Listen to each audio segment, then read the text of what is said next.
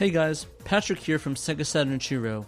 On today's episode, Peter, Dave, and myself sit down with TJ Davis, the voice behind Sonic R and Metropolis Street Racer's amazing music, talking about her beginnings as an artist, the recording of both Sonic R and Metropolis Street Racer's soundtrack, and even discussed about a pair of PVC trousers. So without further ado, TJ Davis. Hello, welcome to the podcast. Hello, thank you for having me. Really excited to have you on. We've been talking about it for a while. Like, wouldn't it be great if we could get TJ Davis on? And at one point, it was just something we were throwing out there. And so it's kind of amazing that we were able to get you on the cast.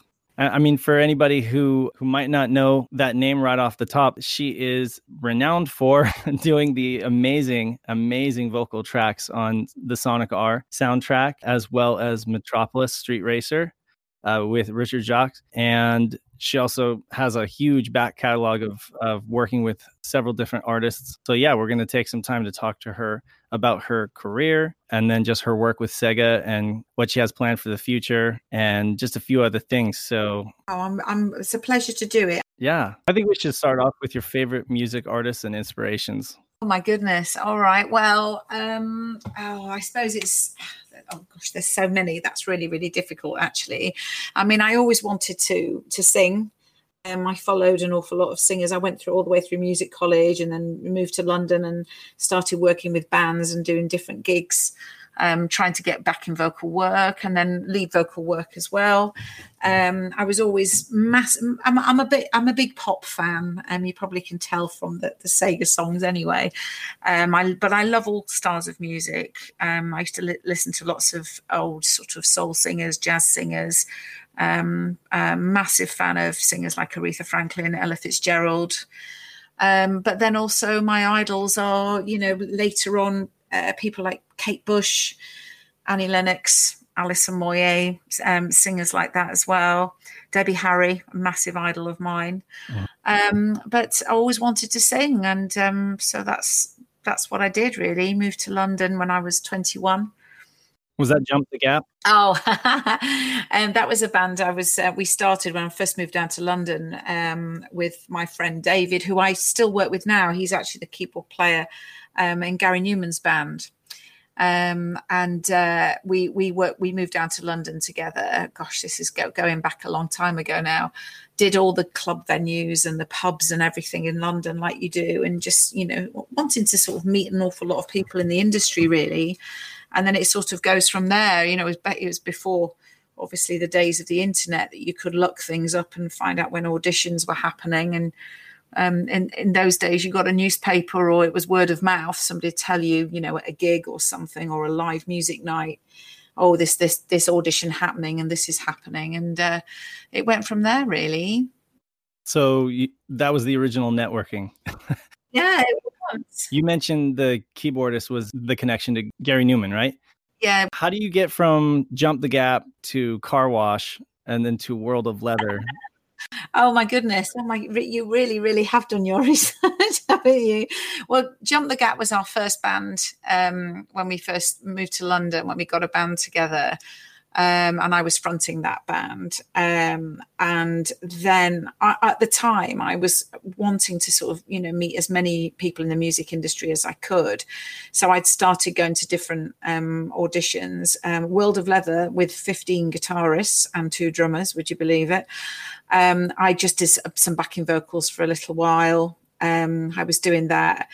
And there were just lots of different things at the time, lots of bands. The music scene was, very, very busy. It was quite saturated in London with lots of different bands, but there were loads of venues. So it was brilliant. It's not as much anymore.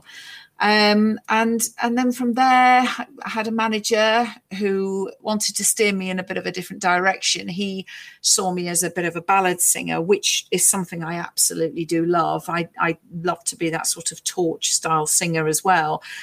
But I also wanted to get to know a lot of the music industry. I think I wanted to do a bit of everything, to be honest.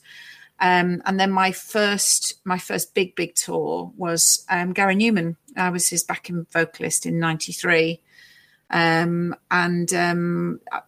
that, I think that opened quite a few doors for me, really, because I got to know an awful lot more musicians, producers, Still doing my own stuff as well, but it took a little bit of a back burner at that point because I think, to be honest, I was just really enjoying myself.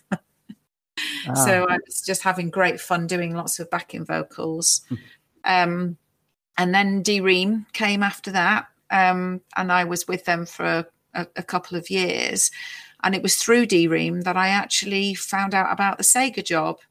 The girlfriend of the percussionist in D-Ream, she went to college with Richard Jakes, and she said, "Oh, a friend of mine is looking for a singer for a game." And I'm, my brother's a big gamer actually, but I didn't really know much about it. But I was like, "Oh, great, sure, I'll go and meet him." And that's where it came from. He got me to do just one song, and we did a demo, and he played it to the big bosses, and they loved it. Nice. So what? I imagine it must be interesting because I think that's around the time where the Red Book audio and sort of the vocals were becoming a big thing and more orchestral soundtracks compared to the dips and boops. So it's like, were you thinking like, oh, are they gonna like digitize my voice or something? Or are they gonna like decompress it? No. The only thing they did at the time, I mean, me and Richard, he was very similar to me. He's very, very musical, came from that musical background. So he was very much, he had a real idea of what he wanted to sound like. It was a racing game. It was a pop game. So the only thing he ever did was really track my voice. And then we do a few backing vocals here and there as well. But we worked really well together. It was quick, I think, because he knew exactly what he wanted. And that was good for me too. But I just never expected it to blow up like it did, to be honest. I just, it was amazing.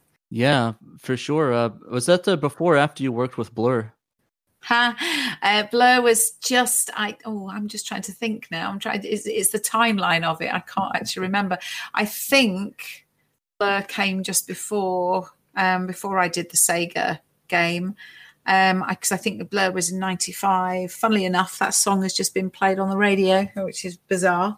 Played what about song is it, if you don't mind me asking? I did the Universal on the Great Escape album. Right. So I worked with Blur with my my sort of singer mate at the time. We were doing quite a lot of backing vocals round and about London for people like Zig Zig Sputnik and Mark Almond from Soft Cell. We were doing quite a few, and I just got a call from the producer saying, "Could you come down and do?" And I thought it was a joke. I didn't actually believe it because at the time Blur were just this massive band. Mm-hmm. And I thought somebody was joking on the phone. I didn't believe it, and I started laughing and nearly put the phone down. Did you ever get to meet Damon Albarn in the group? I did. Well, I was with the band in the studio when we did it, and Damon was in the recording booth with me and Ange, my partner in crime and my singer friend, when we both did the vocals. And he sang it how he wanted it, even down to the accent of the song as well, how he wanted it to sound. So yeah, all the band were in there with the producer Stephen Street. Nice, that's really cool. I'm a big fan of Blur and the Gorillaz myself, so that's kind of cool to hear. Oh, it's just, you know what, they're amazing. What fabulous writers, honestly, just such a good band. So you had mentioned how it was that you sort of heard about the job, to do the stuff for Sega, and you ended up getting to meet Richard. So talk to us a little bit about what that was like. So you said you made a demo tape, and yeah, it had it was Supersonic Racing. The first, I think it's the first track, isn't it? And we just did he played me something. We went into the studio and I sang it, and then he had to play it to the bosses. And they came back and they loved it. And at that time, I wasn't sure whether they were going to use, they could have actually got somebody else in to sing it, I suppose, a name artist or something, because I wasn't really well known or anything. So to be able to, they trusted Richard with doing the rest of the album. They said, love it. They thought my voice fitted the tracks. So that was great. And that was it, really. That's where it all started. That would have been 97, I think. It was later, yeah. So they made it's my understanding they did the Sonic Racing, the Supersonic Racing demo for the E3 reveal. And they also partnered it with a Japanese Christmas ad featuring the game and the Sagata Sanshiro character.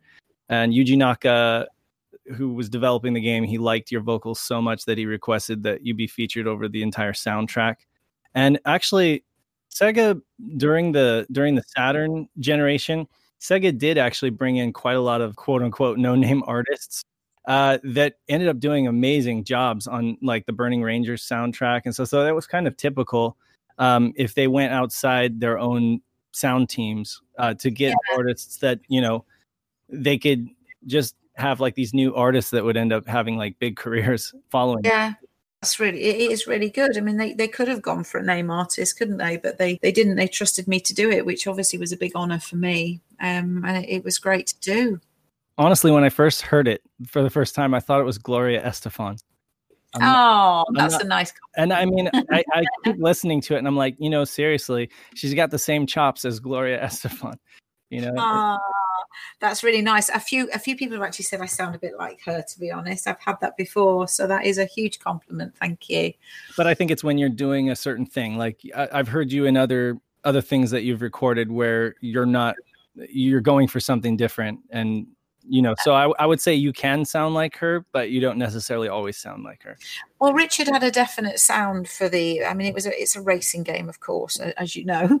And it was quite a hard vocal in a way. I mean, a lot of the time I have to sing a lot softer, but it was something that had to be really quite punchy.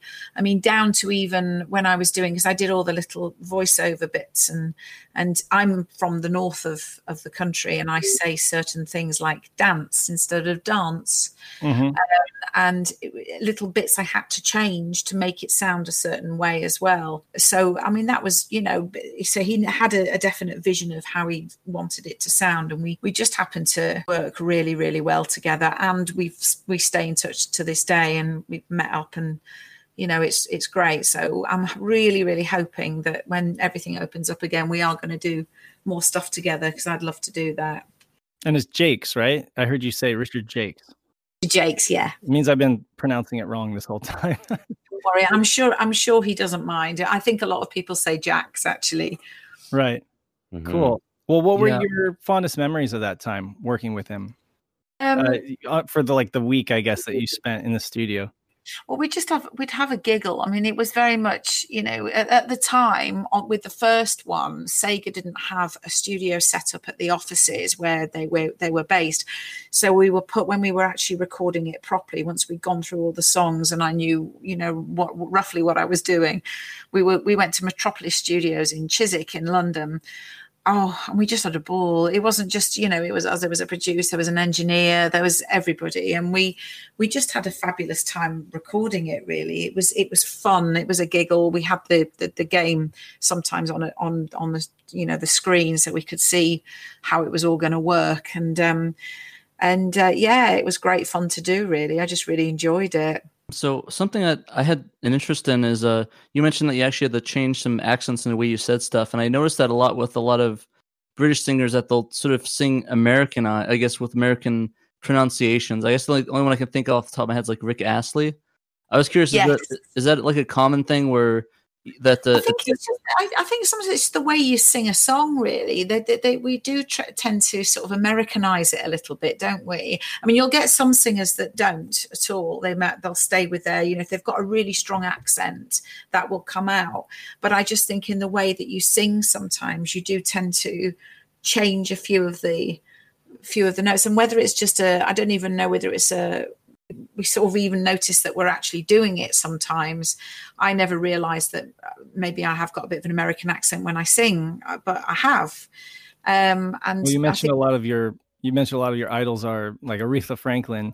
If you grow up listening to popular music and they're American singers, you might be subconscious about the fact that you're doing it. Absolutely. And also, I suppose you want it to be, it's like if we talk about ABBA, obviously Swedish, but the way they sang, they did sound, they got rid of the real Swedish accent because they could sound quite folky, but to make it sound poppier, they sang with a little bit of an American accent. And maybe that's one of the reasons. I don't think it's done consciously sometimes. I definitely, for me, it was just the way that I sang, I suppose. Yeah. Because I know a lot of like artists like were that at least like the Beatles, for example, they like a lot of like American like rock and roll music, and I thought, you know, a lot of them might sing Well, that it way. is exactly. If you listen to any of them, I mean, they never really sang with the Beatles didn't sing with a Liverpudlian accent, did they? Yeah, I think the most they did was like some of the later stuff, but like towards the earlier stuff and the more rock stuff, it sort of sounded more like Americanized. So I just thought it was like I was just curious because I wasn't sure if there was like an active thing where it's like they're trained to sing more Americanized. Or... I actually wonder whether sometimes without even thinking about it, maybe it's because it became quite a universal thing to do. So to make it more easier on the ear, I suppose, just to maybe, or even when you're singing, you're drawling certain words or songs, not drawling, that's probably a wrong word, but you're changing a little bit just to maybe fit the tune and fit the song itself. I don't know, but then you do get other singers that don't do that, but it's very hard to when you find out where somebody comes from, it can be quite difficult, can't it? Sometimes you've no idea. If you think of, I mean, with like Lewis Capaldi, I don't know whether is he quite huge over in America now because he's a massive star here, but he's Scottish and I can't hear his Scottish accent when he sings. I'm mildly familiar with him, but I know what you mean. Yeah. I'm curious though. You mentioned Metropolis Studios. Was the and probably not even related, but the Metropolis Street Racer session, was that the same session or like No, we did that about a year later, and by then Sega had their studio set up at the offices, so I did all that there instead. Oh, okay. Richard was still there working, so he actually had a whole full studio set up, and we did all Metropolis Street Racer over there. So was Richard fairly consistent throughout the recording session with what he wanted, or did his sort of vision, or did anything at all sort of morph or change as you guys were progressing? I don't think so. I don't think anything really changed. I'd say that it was. I think he definitely knew, and he was following guidelines of how they wanted it to be, but it was all him really. I mean, he had an idea. He'd written all these songs and he knew exactly how they wanted it to sound. I mean, obviously I'd put a few ad libs here and there, and he'd let me sort of, if I had an idea, of course he'd listen to it and see if it fit, but it was all him. He knew exactly what he wanted for the game itself. Yeah, I was reading an article. I think it was Gama Sutra. It was talking to Richard about where he was coming from with the lyrics, and I guess he had a conversation with Yuji Naka, and Yuji Naka was very specific about the fact that he wanted it, while he wanted it to be English vocals, he still wanted it to retain that kind of sugary J-pop feel, which was hugely popular in Japan at the time, and still is to some extent. But I mean, in the 90s, J-pop was really, really big. And the more sugary, the more, just optimistic the music was, the better. They weren't really focused. So he wrote all those lyrics himself. Is that correct? It had to be catchy. It had to be one of those that you would sing back. Certain ones, things like "Can You Feel the Sunshine?" Obviously, it's one of those songs, isn't it? That once it's in your head, it's in your head, and that's it. So, but yeah, no, he did. He did the whole lot. And he didn't want to bother creating different music for different markets. Because some markets like Japan, obviously, or even the UK, might have responded really well to the music, whereas other markets might have opted for no vocals, so he put that in. He put in an option to turn off the vocals, which I think ruins the game because the soundtrack, your tracks are one of the best things about the game, honestly. Oh, I've had a few people actually. Somebody did ask me a while ago. They said, "How do you feel when people say, they prefer to play the game without your vocals?" And I just thought it's fair enough. I don't mind. It's if they want to, I'm not going to get offended if it might, maybe a vocal sometimes puts people off when they're playing the game. I've no idea. So, but that's not. I wasn't offended in any way. So that was okay. I said a quick question. Speaking of "Can You Feel the Sunshine?" There's one lyrics. There's one section. I think it's after the chorus where it's like, "When the sun goes down, I feel like I'm waiting." Is that it's not like it's a different voice. Is that you doing a little bit lower? Or is that somebody else that did that? No, as far as I know, it's all me, unless they added something in later that I haven't heard. But no, I think it's me. I got you. I just want to make sure. It sounded a bit different when it was like, I don't know if you guys know what I'm talking about, where it's like it's really low and it sounds like a higher pitched voice. Yeah, I know what you're talking about. There's a filter on there that does kind of make her sound. It's almost like there's less bass, and he almost put you through like an envelope filter or something. So Okay. Yeah. But definitely, it's tricks, studio tricks. I guess But it sounded really different, so I wasn't sure if there's another backing person on there or something. No, as far as I know, unless they brought somebody in later, but I don't think so. I think it was all me and just me doing the backing vocals as well. Yeah. Gotcha. To be fair to the industry at the time, it was really unheard of to have a soundtrack behind the gameplay that would have live vocals. At the time, that there wasn't a whole lot like that. Even the Wipeout series, which was a really popular racing series, had like more electronica stuff going on in the background. Yeah. Like the Prodigy and the Chemical Brothers, but nothing with like full on vocals. So I think maybe subconsciously it was hard to get used to for some folks at the time. But I really do think that for this game, it just for some reason it really works. Yeah, it does actually. I mean, listening back to it, when I listen to some of the songs, and I get things sent to me on Twitter a lot as well. I mean, watching I had one recently with Shaquille O'Neal, the big sportsman in obviously your country, who's now a DJ, and I didn't know he's known as DJ Shaq. I was unaware, I have to say, but somebody had sent me him playing "Can You Feel the Sunshine," and that just blew up for me, because when I mentioned that I was the singer on it, I had so many lovely, lovely, lovely messages and people saying how much those songs, they still listen to them now when they're on their way to work and years later, and it got them through, as I think because it was so positive and they were so up, all those songs, it seemed to get people through a really rough time in their lives as well, which for me as a singer, and I'm only singing them, I didn't write them, it was such a lovely thing to hear. It's really nice to know that they've meant so much to so many. Yeah, and it really set up the precedent of like Sonic's sort of musical. I guess the musical identity of it is that the whole full vocal tracks and great singers on it. So I guess it was sort of that. It was that stepping stone almost. I don't know if you guys sort of can see that. Definitely, yep. Absolutely. It was definitely a little unprecedented, but it established a precedent for a lot of things moving forward, I think. And those tracks are pretty timeless, if you ask me. Now, I know I'm kind of biased. I'm a Sega fan and I love Sonic Racing, and everyone here does. So you're in good company. And I know that this game isn't for everybody. It had kind of tough controls, and it was a little divisive at the time of its release, because what the Sega crowd wanted was a traditional Sonic game. Instead, they got this racing game. But I actually think that really it is a great game, and it has a lot of character, and the music really just adds to that character. Without these tracks, I think I wouldn't feel the same way about it, for sure. Oh, okay. Yeah, no, that's I have to say that I think my favorite part of Sonic R is actually the soundtrack.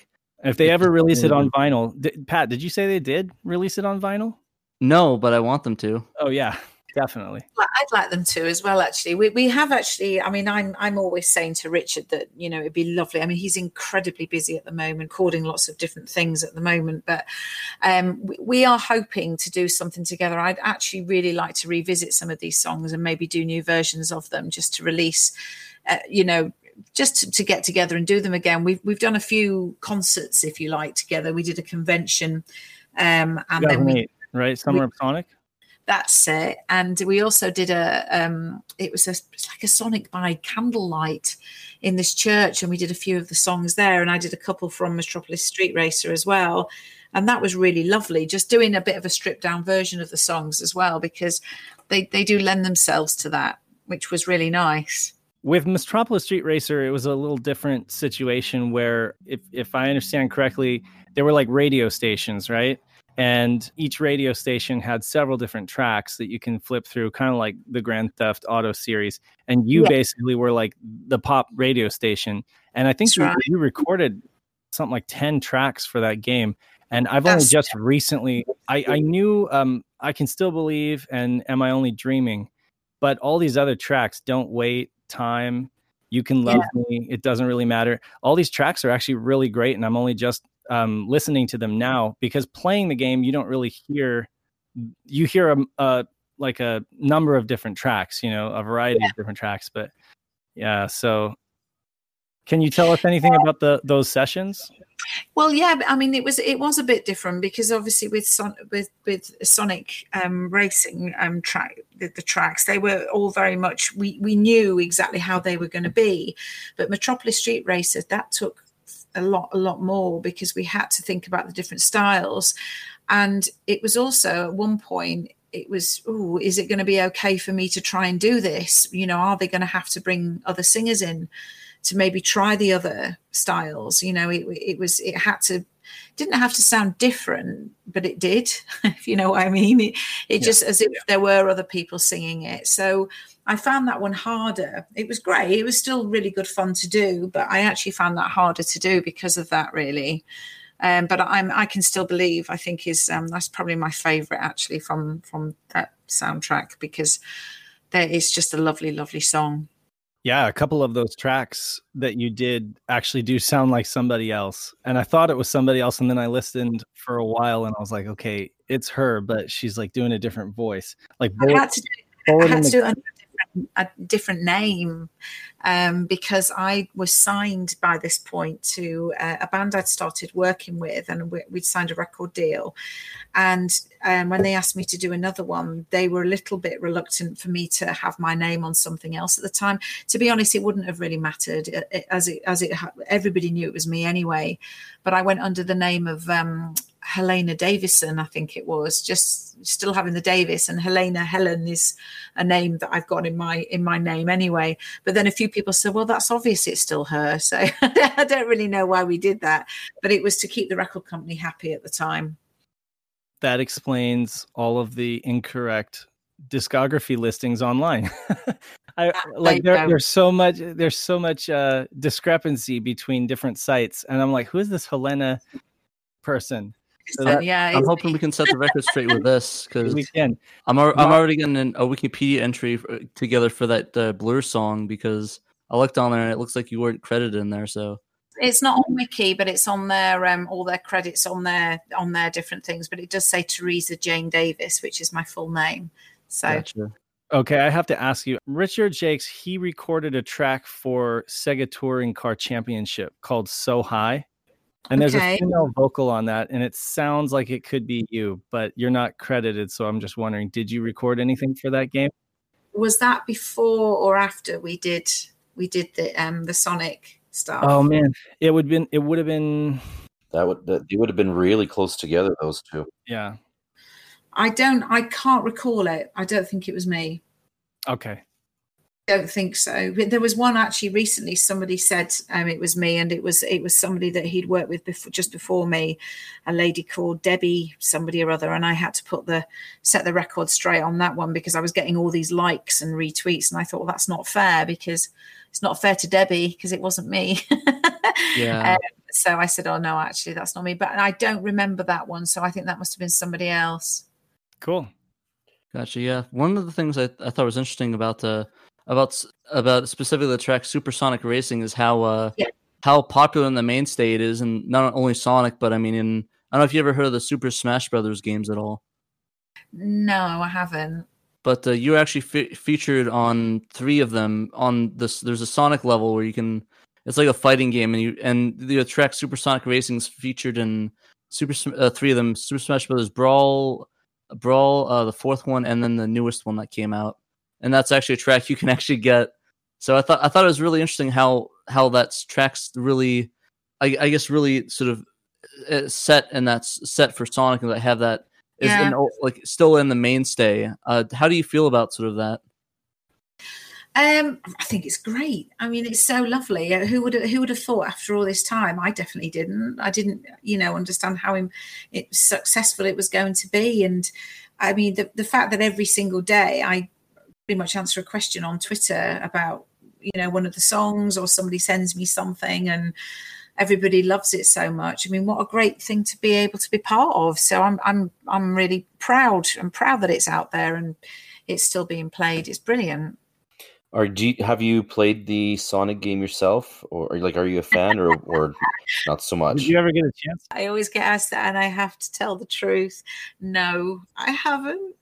I wasn't really into my brother was, like I said, a massive gamer, and he could not believe it when I got involved, because he's thinking, oh, you know nothing about games whatsoever. How on earth have you managed to get that job? And he thought it was hysterical. But no, I haven't actually played the game. I'm really sorry. That's cool. It would probably just frustrate you. Yeah. Controls are a little naff. I'll be really honest. If I did play it, I'd probably turn my vocal off. Yeah. We'll get we'll get a Saturn to you at the next convention or something, and we'll get some fun little event going. Oh, do you know, it would be so lovely to do another one of those. I had such a nice time at the London one. I have been invited over a few times to different ones, but not quite managed it yet. But and obviously with everything going on at the moment, there's not much chance of anything like that happening, is there? But yeah, hopefully in the future. Absolutely.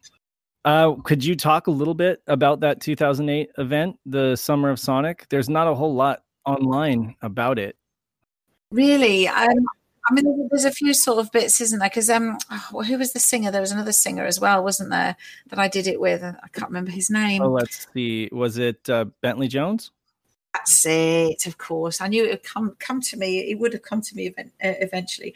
I'd made a joke to Richard that he was saying about the Sonic convention. And I said, you aren't going to ask me to dress up as the hedgehog, are you? Because he used to always joke that that's what I'd have to do if I came to do one of the conventions.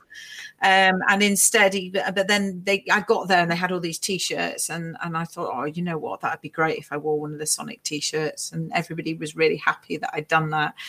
It was lovely. It was a really lovely, lovely thing to do. There was just, we had a bit of a backing track, and Richard playing the piano and me singing, and then Bentley did a couple, and it was just, I don't know, it sounds a bit corny, but a lot of love in the room. I met lots of people, and everybody wanted to, talk. They had their story, and it was just so nice to see so many people together and enjoying the same thing. Really, it was lovely, and I'd definitely do another one if I had a chance.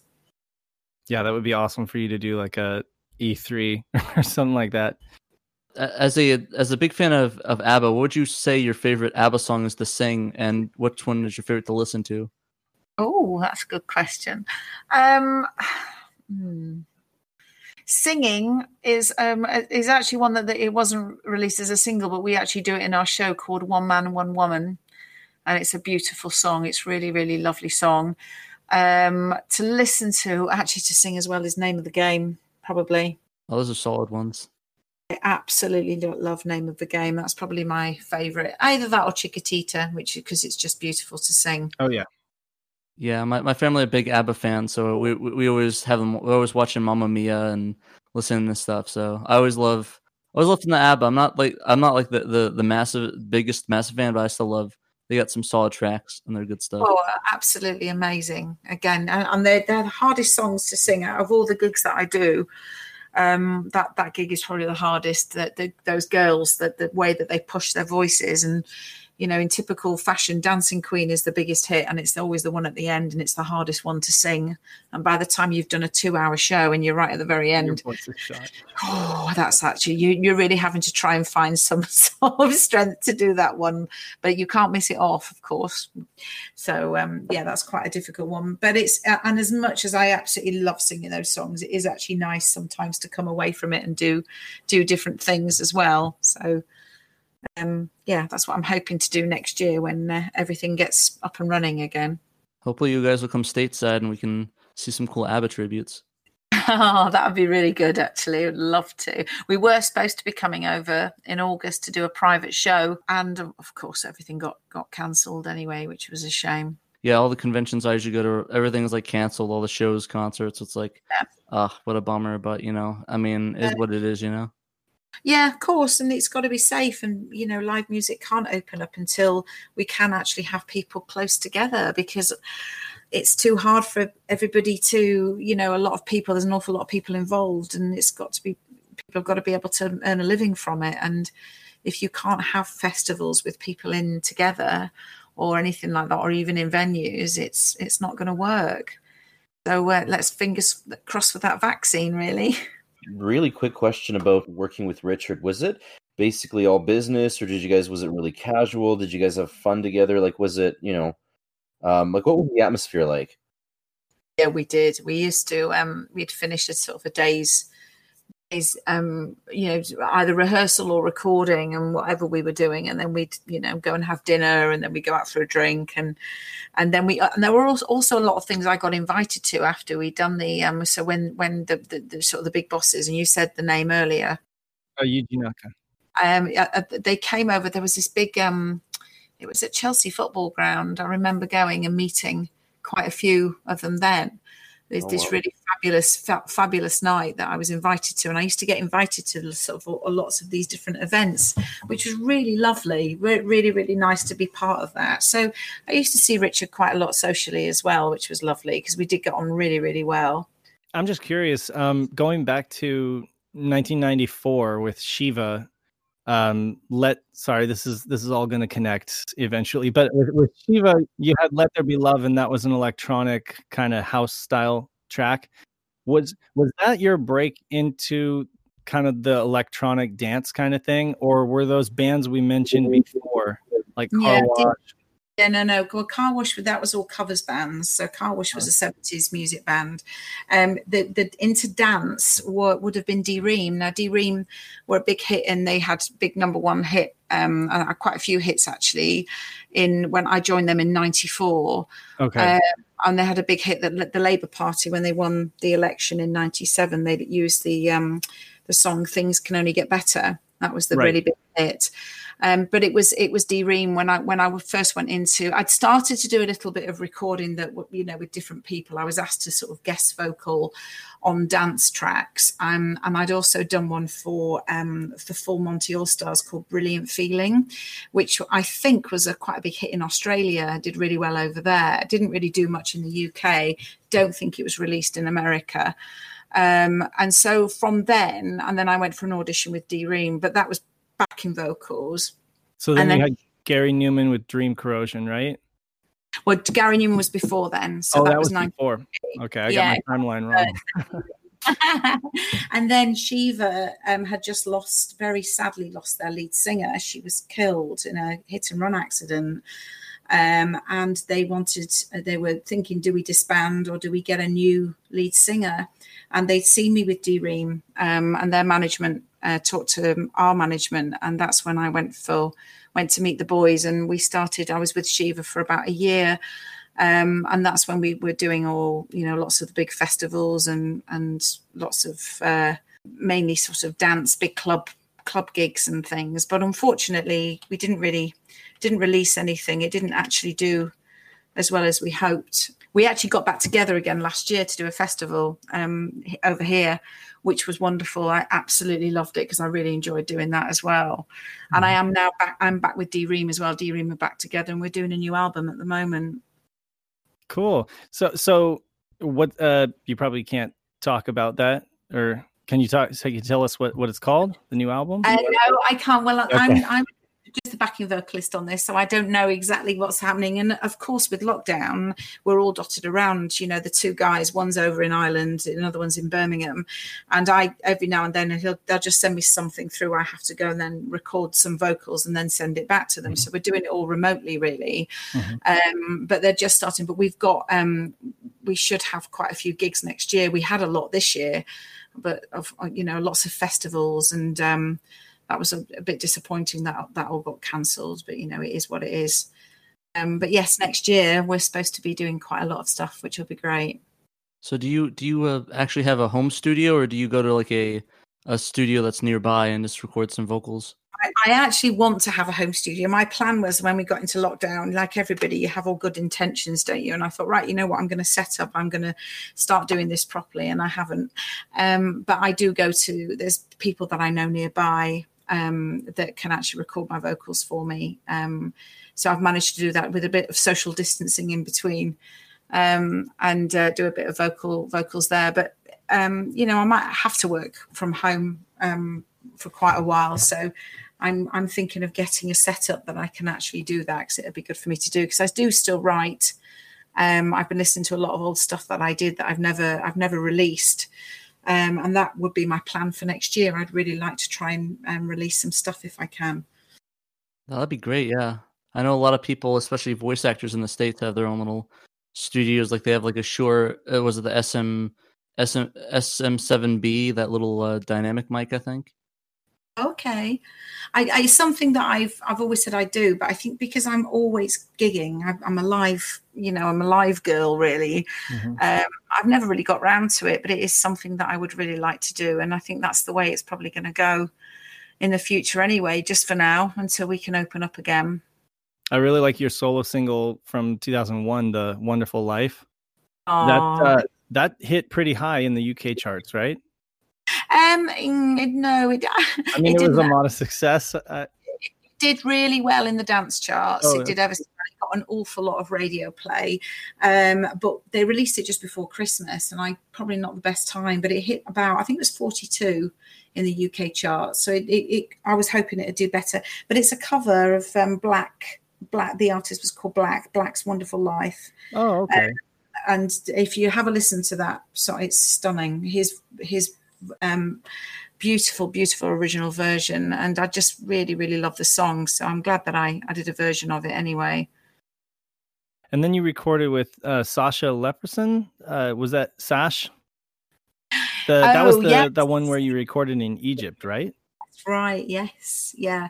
I did that. That was good. What was that like?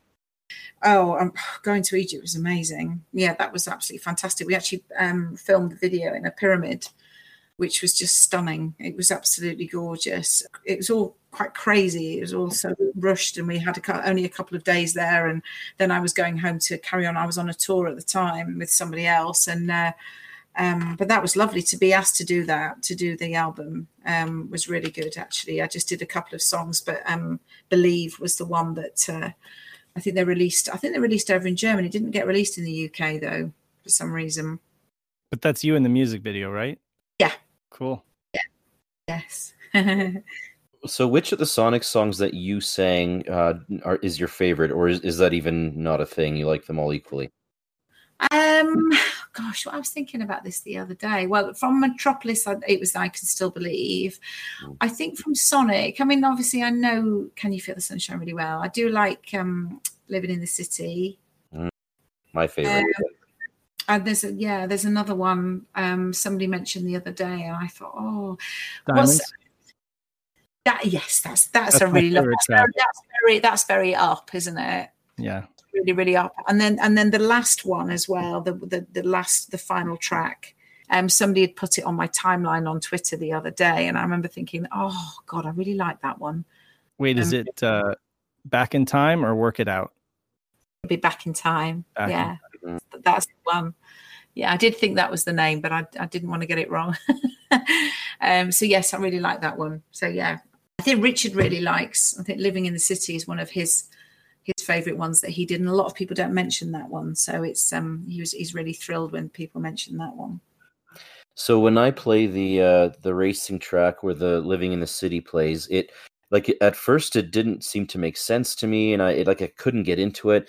But then eventually, when the game itself clicks and you're able to play it well and properly, suddenly the music just goes so well with the track, and it's fantastic. So I think it's definitely my favorite out of all the Sonic ones, and it's just such a nice track. No, it is really good, actually, and it's been really nice just to, like I said, with DJ Shaq playing some, and then a few people have been sending me different versions of different songs that people that have done. I really enjoy listening to that as well. But I don't think Richard or myself thought, when we saw how many YouTube views and people commenting on the songs, I don't think he ever for 1 minute thought it would be as big as it is. Yeah, I mean, it just goes to show the power of the music and how great those tracks are produced. Absolutely.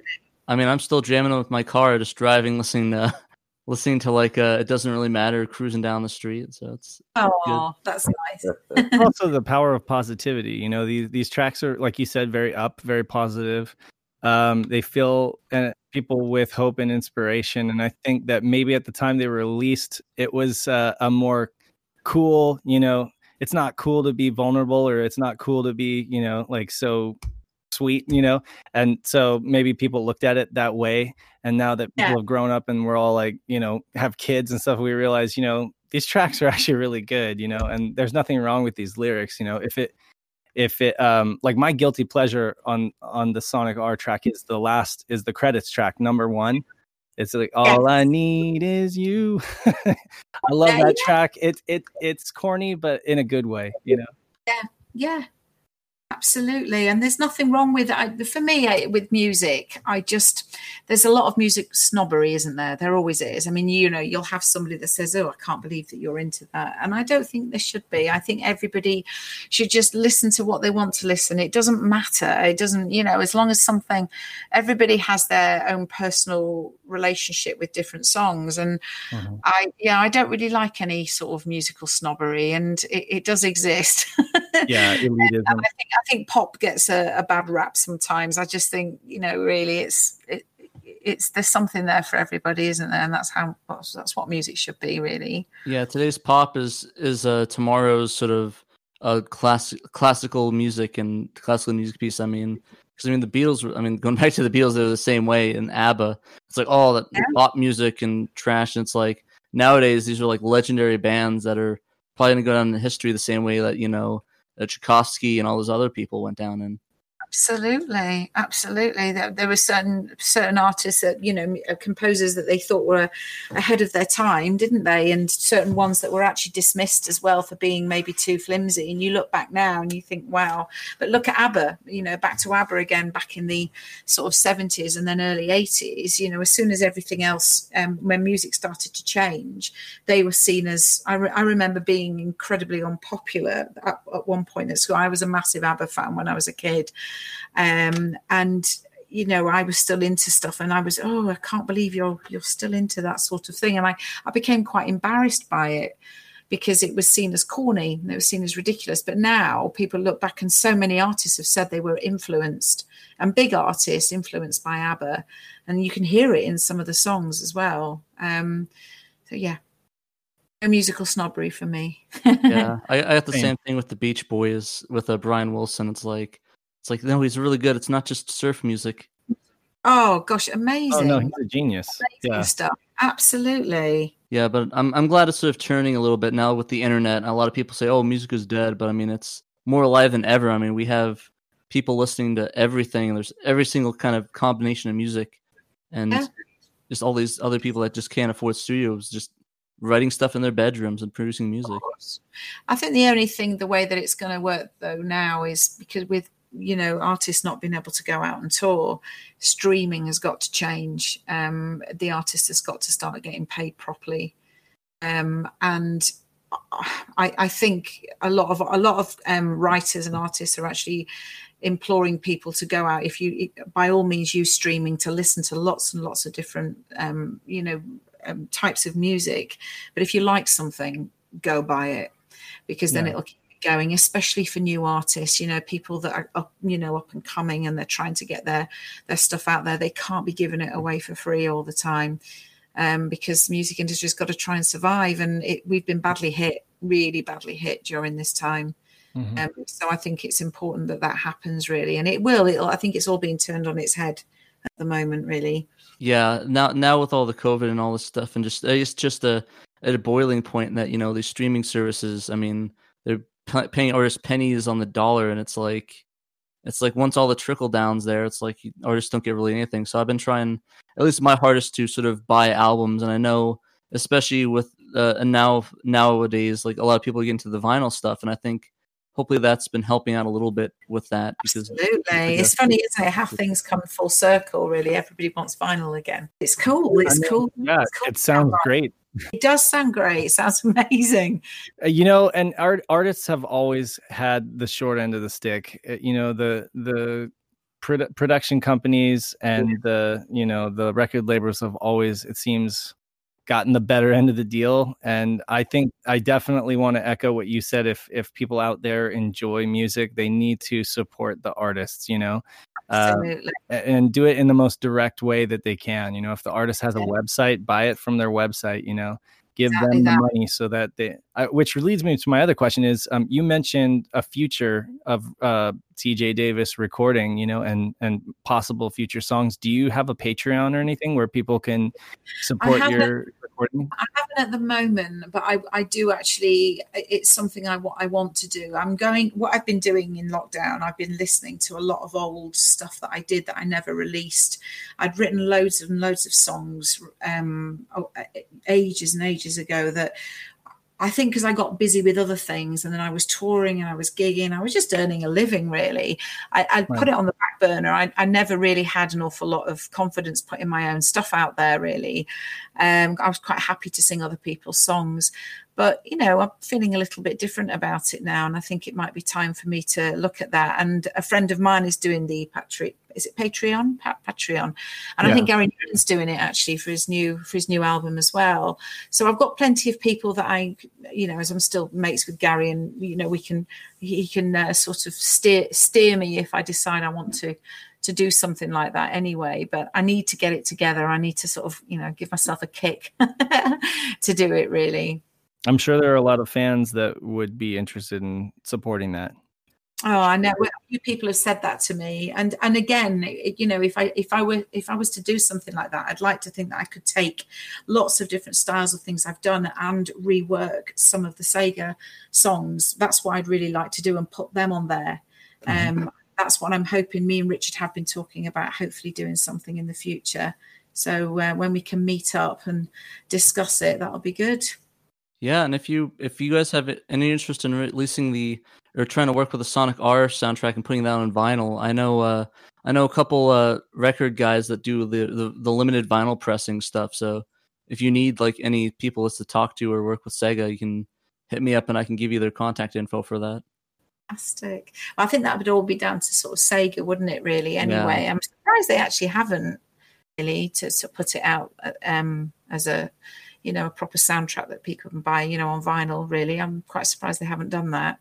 Yeah, they've done it for a couple other ones like the Sonic Adventure 1 and 2 and some of the older ones, but I think a lot of the video game music still doesn't have I guess a lot of people are worried that it might not sell as well, but I mean, with all these records coming out and the video game vinyl stuff being the biggest it is, I mean, if Shaq is spinning it, then if Shaq's spinning it, why not?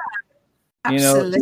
They kind of sit on their IPs though. They're kind of slow to drag out their older IPs and really put them to use. So this is one that I think would be a home run. Mm-hmm.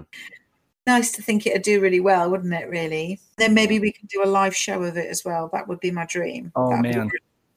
I'd have to fly to the UK to see it.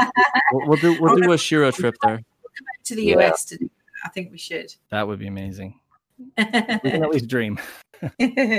I was curious if there was any difference between producing the game soundtrack versus the sort of a studio album. If there's any if you have to loop, or you have to get it to loop or anything like that.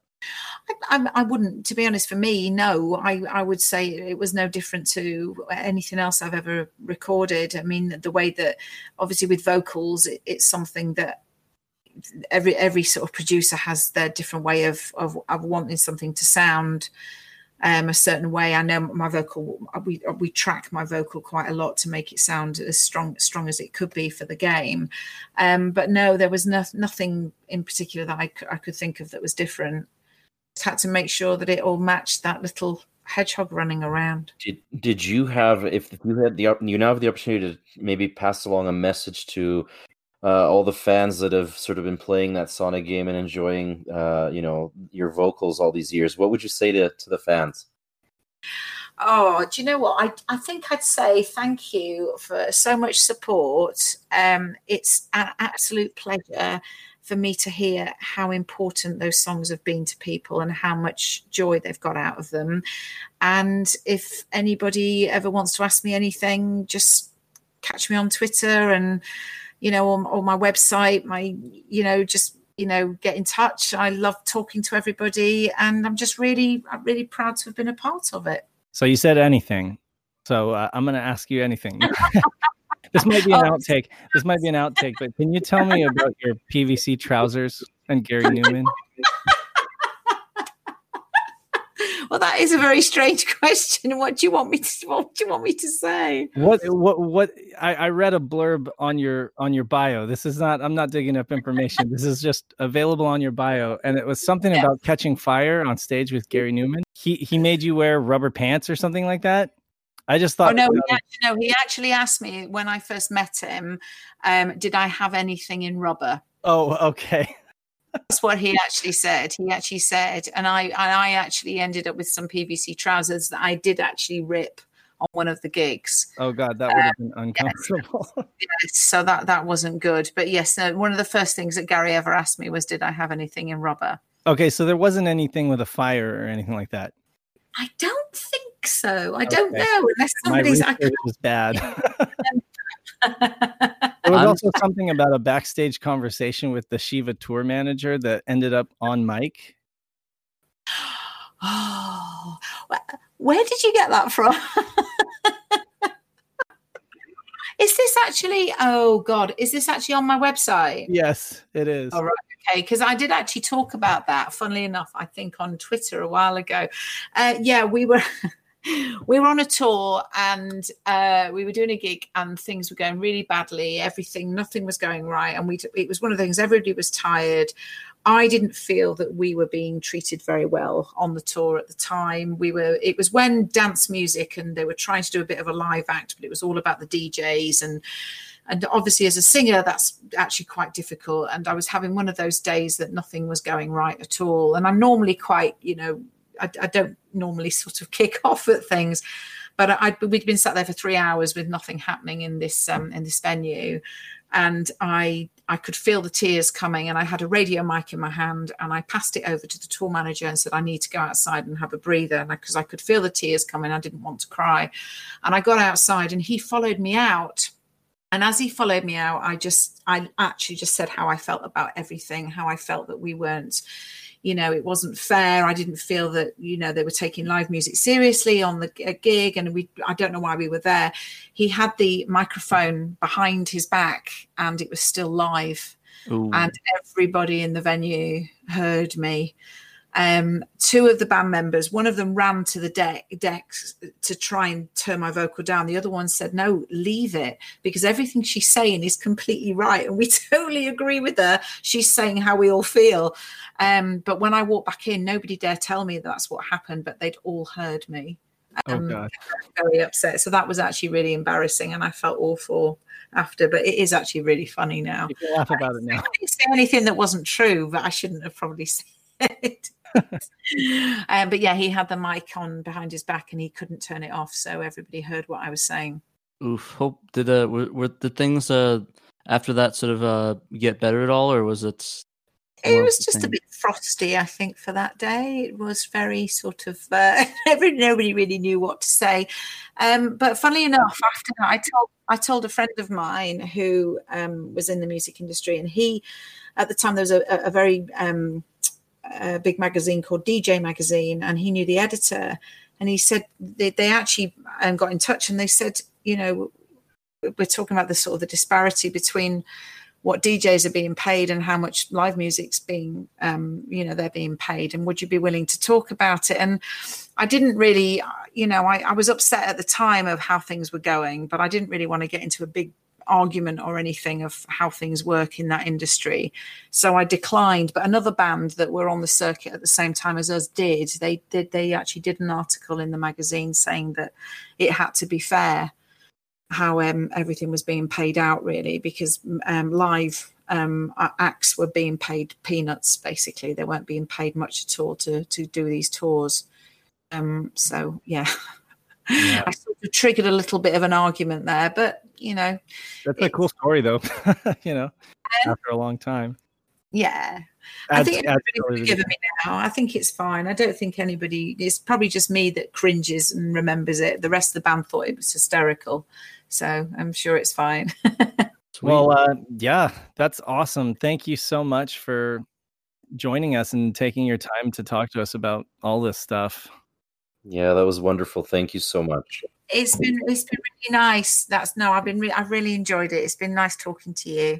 We really feel that there wasn't a whole lot of history preservation in games back in that time. People didn't really realize the importance of preserving these stories, and so we really feel that it's important to preserve the histories of the people that went into making these games, and even getting to talk to you and go further with your career and stuff like that. It really helps paint a picture for people. So when they hear the name TJ Davis, they don't just think it's an arbitrary name with a game. They realize that you have a wide career, and just it's really interesting talking to everybody that we've been very fortunate to be able to interview folks that have that have contributed in making these games, and so we're very honored to be able to preserve this history. Oh, that's really good. Yeah. Also, did you have anything that you'd like to plug before we head out, just to sort of let people know what you're up to and sort of get some stuff? Right now, I'm getting my head down a little bit and looking at doing some writing and recording. Obviously, the band that I work with, D-Ream, like I mentioned before, we're hopefully out on the road next year. I'm still doing lots of live work. That's what I'm hoping to do. But right now, it's just, I suppose, watch this space. That's where we're at the moment. What's your Twitter handle if people want to follow you? Teresa Jane Davis. Teresa Jane Davis. Yes. Thank you very much for joining us. Oh, you're very welcome. It's really nice to talk to you. Okay. Well, thank you very much for having me. Yep. Thanks so much. Thank you. Good night. Good night. Bye. That was a really fun interview. I want to give a big thank you to TJ Davis for joining us. As always, check us out on Twitter and Facebook at Play Sega Saturn, and feel free to join us on Discord to discuss the latest Saturn news, fan translations, or just ask us your burning questions. Thanks again for listening, guys, and remember, you must play Sega Saturn.